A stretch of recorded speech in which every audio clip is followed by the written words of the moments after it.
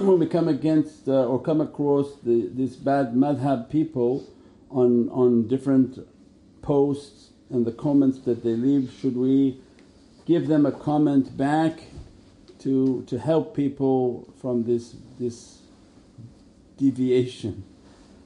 InshaAllah, it's probably best that you go about your way and keep your connection. You know, if you see a hornet's nest and you're not somebody who's equipped to fight a nest of hornets. We did this when we lived on East Coast, when a little bit younger and less intelligent. We saw a hornet's nest and we hit it with a broomstick and thought I could run it out, and they gave me a life lesson. And then when we called the hornet nest people, the guy came with a whole uniform, came with helmets and gloves, and I was like, oh, that makes sense, because if these hornets come it's not going to hurt him, he's equipped. And he had a poison in his hand so that he's extinguishing the problem. So in our life these people are hornets. They produce no honey, no sweetness. They are in existence just to sting, and if you see the hornet, they sting and they actually keep going around stinging people. They're not like the bee that if it uses as a precautionary move its stinger, it passes away. It has one shot at defending itself. The hornet's existence is created to continuously sting and produce no sweetness and no honey. So unless you're somebody who's equipped to take on that type of difficulty and then replying and then spending all the time replying to 10 of them and 100 of them, most of us have no interest in that at all. So it's best that we understand that shaitan is playing there and move forward and continue our path towards our reality and our marifah. We have enough problems facing us in life that you don't have to find 10 more that may multiply quickly to 100 if they all come in and start to go after you and ask you questions that you're not capable of answering, nor do you want to spend your time answering it. We absolutely reply to none of them, and each one thinks he's more clever than the one who came before. We just ban them, we block them, and we don't reply, and they go into spam folders. If they're on the web pages they're immediately blocked. It's a shaitan and there's no need to deal with the shaitan.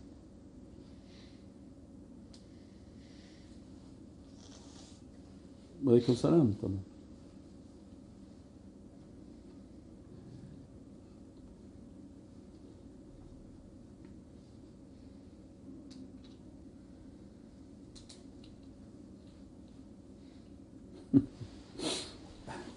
Question is asking that I want to give sadaqah, and is it okay for my sadaqah to feed ants, to give like sugar to ants, to feed animals, creatures, anything around? Alhamdulillah, sadaqah is a means in which to cleanse ourselves and rid ourselves of difficulties.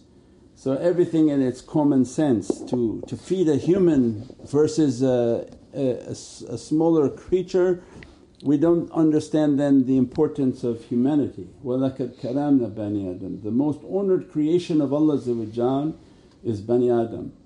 And if that creation is sitting next to you and is starving and hungry, and there's another creature that not from that creation and that's starving and hungry, you have to understand with your common sense which one Allah is going to hold you to account. And that's the danger that you see these people, that they give their wealth now to dog foundations, and they give $1 billion donation to dogs. And there are people who are dying on the street, have no food, no water, there are children who are in horrific conditions around the world. Although shaitan came to them with something that appears to be noble, in reality Allah would ask that you didn't want to feed your brother and sister, for every creation is your brother and sister in Allah's eyes, just from a different mother. So Allah's going to ask you that your closest of relatives means you're human, and that why you didn't take of this humanity, why you didn't feed them, why you didn't clothe them, why didn't you watch over them. And if you do that, and in addition You put out in your house sugar in the backyard and seeds for the birds, this is all beautiful. But everything with its correct understanding. Do I forego feeding a human being to go and give all my money to give bird food? I don't think it's advisable.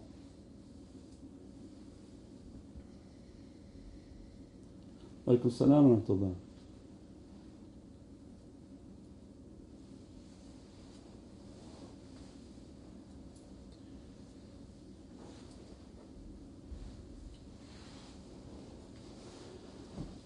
If I go somewhere and my heart is beating fast, is it a sign that there's a negative presence around or that my practices are weak?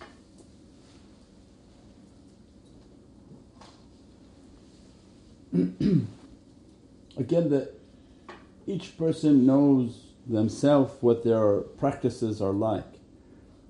You know the answer of if your practices are weak or not. But what's important is that when you tune your heart and do your zikr and do your practices, your heart becomes a tuning fork. So if you've taken any music classes or music lessons in school, it's an instrument like a metal, and if you hit it, it has a vibration. And the reality of the heart, it's an immense tuning organ. It's picking up vibrations, it's giving you vibrations. By means of your heart Allah inspires humanity. Allah is in control of creation by their heart, not their brain. That's how Allah controls creation. He's the owner of the heart. When anything you plan in life and 10,000 people plan their brain, Allah sends one isharat into the heart and that plan is finished. He doesn't have to control the brain and compete with the nafs and compete with arguing with you. He's the controller of the hearts of creation. If He merely sends a signal into the heart, it will change everything the brain was thinking and say, I couldn't do it, I won't do it, or I'm going to do it, doesn't matter what you told me not to do. So the final word always comes from Allah by power through the qalb. So the qalb then has an immense reality and is a very fine-tuned organ that once you begin to make your zikr, your meditation and build your energy, it's picking up vibrations. As a result, you have to be vigilant over the heart. If I walk into somewhere my heart is beating, there's an energy that's not appropriate in that environment, and I'm not supposed to build myself so strong that I should be able to walk into every bad environment. That is a safeguard that for me to step back and to each their level. When Allah knows the level of that servant there are energies in that environment that may not be good for you, the heart begins to palpitate. Or if they talk to people, the emotion of the person that you're talking to, once you perfect your heart, work on your heart, do the zikr of the zikrullahi tatma'innu quloob, means the people of zikr their hearts are clean. As a result it's like a mirror. If somebody is nervous when they're talking to you, your heart is beating fast as if you're nervous. You say, I'm not even nervous, I don't know why my heart is beating like this. It's because you're picking up the vibration of the other person. They're nervous talking to you, they're angered when they're talking to you. So the heart begins to understand what Prophet described as that the person is a mirror to other people. So alhamdulillah, it's a good sign. You have to just keep the sensitivity of the heart, try your best to follow the inspirations of the heart, and that we don't necessarily have to become stronger to tolerate every bad environment. That it's a sign for us to leave that environment if it's something questionable. InshaAllah. Alaykum as-salam wa rahmatullah.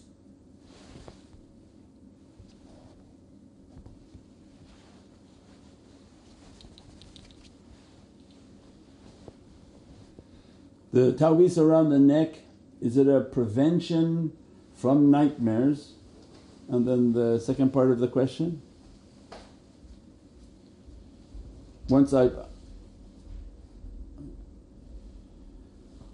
Sure, and when I wear it for the first time, is it okay if I feel anxious? Yeah, we've talked before on the ta'weez and the reality of the ta'weez that anything from the heavens is a heavenly light, and most people live their life with their desires and all that they have surrounded themselves with, seen and unseen to them. So again we described it's like filled your house with homeless people and you thought that was a good idea and you brought them, just come because every time we go out we're attracting all sorts of energies. Everywhere we go these energies attach themselves onto the body like a bus. They are wanted and unwanted passengers. So for sake of analogy, you invited all these homeless people into your house and they're all living there making a mess of your entire life's environment. Then all of a sudden you decide that you want one day to bring the police because you made friend with a police officer. And as soon as a police officer walks into the house he sees these people and says, these are all criminals. I know these people, and begin one by one, get out of here and try to rid your environment of what you have brought into it. So it would be obvious that there's going to be a bit of difficulty because they're not going to leave willingly and they're not interested in vacating something that they have or thought they had the right to occupy. And many of them occupy insan's environment, the home, all the things that are coming through the home, through their music, through their TV, through everything that they do. So these creation of Allah, if they're being forced out and pushed out, then there can be all sorts of energies that are not comfortable, and that's when somebody may feel an uncomfortable energy. Because one energy is from positive and heavens trying to push out every type of negativity. So when Allah described, قُلْ جَاءَ الْحَقُّ, say, O haqq, when the truth comes it pushes away falsehood. And the truth and the falsehood, they don't coexist in the same space. And falsehood by its nature is zahuqan, so means when these lights of haqq and heavenly lights come, they actually begin to hit and destroy these falsehoods and makes them to be very angered and distressed, and then there's a whole bunch of things that they have to leave. So that can be a bit of a process and a bit of cleansing. But alhamdulillah, with dalal khairat, with the salawats, with good perfume, with your salah, your namaz, your meditation, play the zikr in the home, and then the ta'weez is an added shield for the difficulties that are coming upon the earth, inshaAllah. And this is all with Allah's might and majesty. And this from its understanding, when people want to understand the daleel of it, ruqyah has many daleels from Prophet and to put ayatul kareem, to call upon rijalullah and the salihin, tanzil rahmah, brings the rahmah. And when Allah was going to send punishment to Bani Israel's Pharaoh, in the time of Bani Israel, when Allah was going to send punishment to Pharaoh, He gave a warning to Sayyidina Musa, tell your people to mark their door because the angels of punishment are coming. Anyone who has that mark should be safe from the punishment of these angels of azab. Did the angels not know who they were? Of course the angels knew who they were, but Allah wanted to see if your people believe in you, because Allah is all about verifying. So of course the angels know who to strike and not to strike, they see through walls, they have every type of understanding exactly to the soul of who that person is, what their destiny is. But Allah wanted to ask from Nabi Musa, see if your people believe in you, because even how much they bothered you and asked you so many questions, if you tell them put the mark, they say, oh we're not going to put the mark. And that's what Allah wants to see. If they don't have the mark, they're gone. And if they have the mark, they should be safe. And that mark till today has such an importance in their belief. The misvah that they keep on every door of their homes and apartments. And this is from Qur'an. When Nabi Musa was taught that the Pharaoh was coming was about to receive punishment, that mark your doors so the angels of death pass them and the angels of punishment pass. So many times Allah will ask believers that, if you believe then put the symbol of your belief. And the turuqs, they receive these isharats from the presence and ruhaniyat of Sayyidina Muhammad, that to put your people with this ta'weez, with these marking, this Allahu Haq, Bismillahir Rahmanir Rahim, and these words and recitations, that put this upon their neck if they believe. Alhamdulillah, Allah's might and majesty to defend and to protect them. All protection is only from Allah, and Allah tries His servant for those whom believe and rewards their belief, and those whom don't believe then they don't believe and they bear the consequences of disbelief, inshaAllah. Wa alaykum as-salam wa rahmatullah.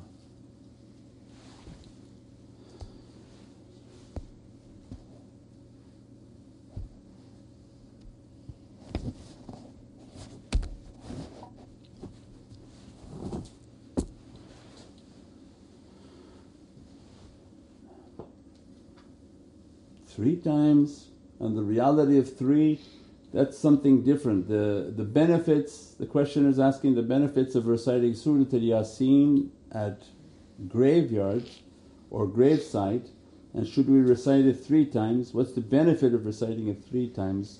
It's a lot of question in one question.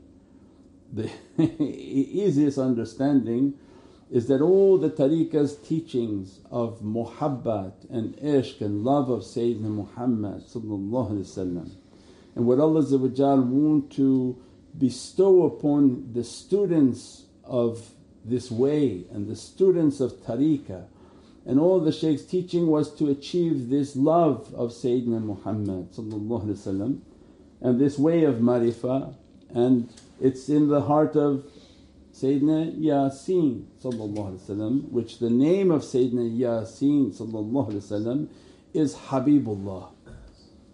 That this Yasin is dressed from the reality of Allah calling Prophet Habibullah. Sayyidina Taha is Rasulullah. So Yasin is the Habib and love of Allah, therefore he is the heart of Qur'an. So all this teaching to reach to the heart, to be dressed by its realities, to be dressed by every single reality of Prophet emanating from the holy heart of Prophet, manzil al-Qur'an, the heart of Sayyidina Muhammad. So if you encapsulate all our teaching of the Muhammadan way, it's Surat Yasin. That's why we have the book on the tafsir of Surat Yasin.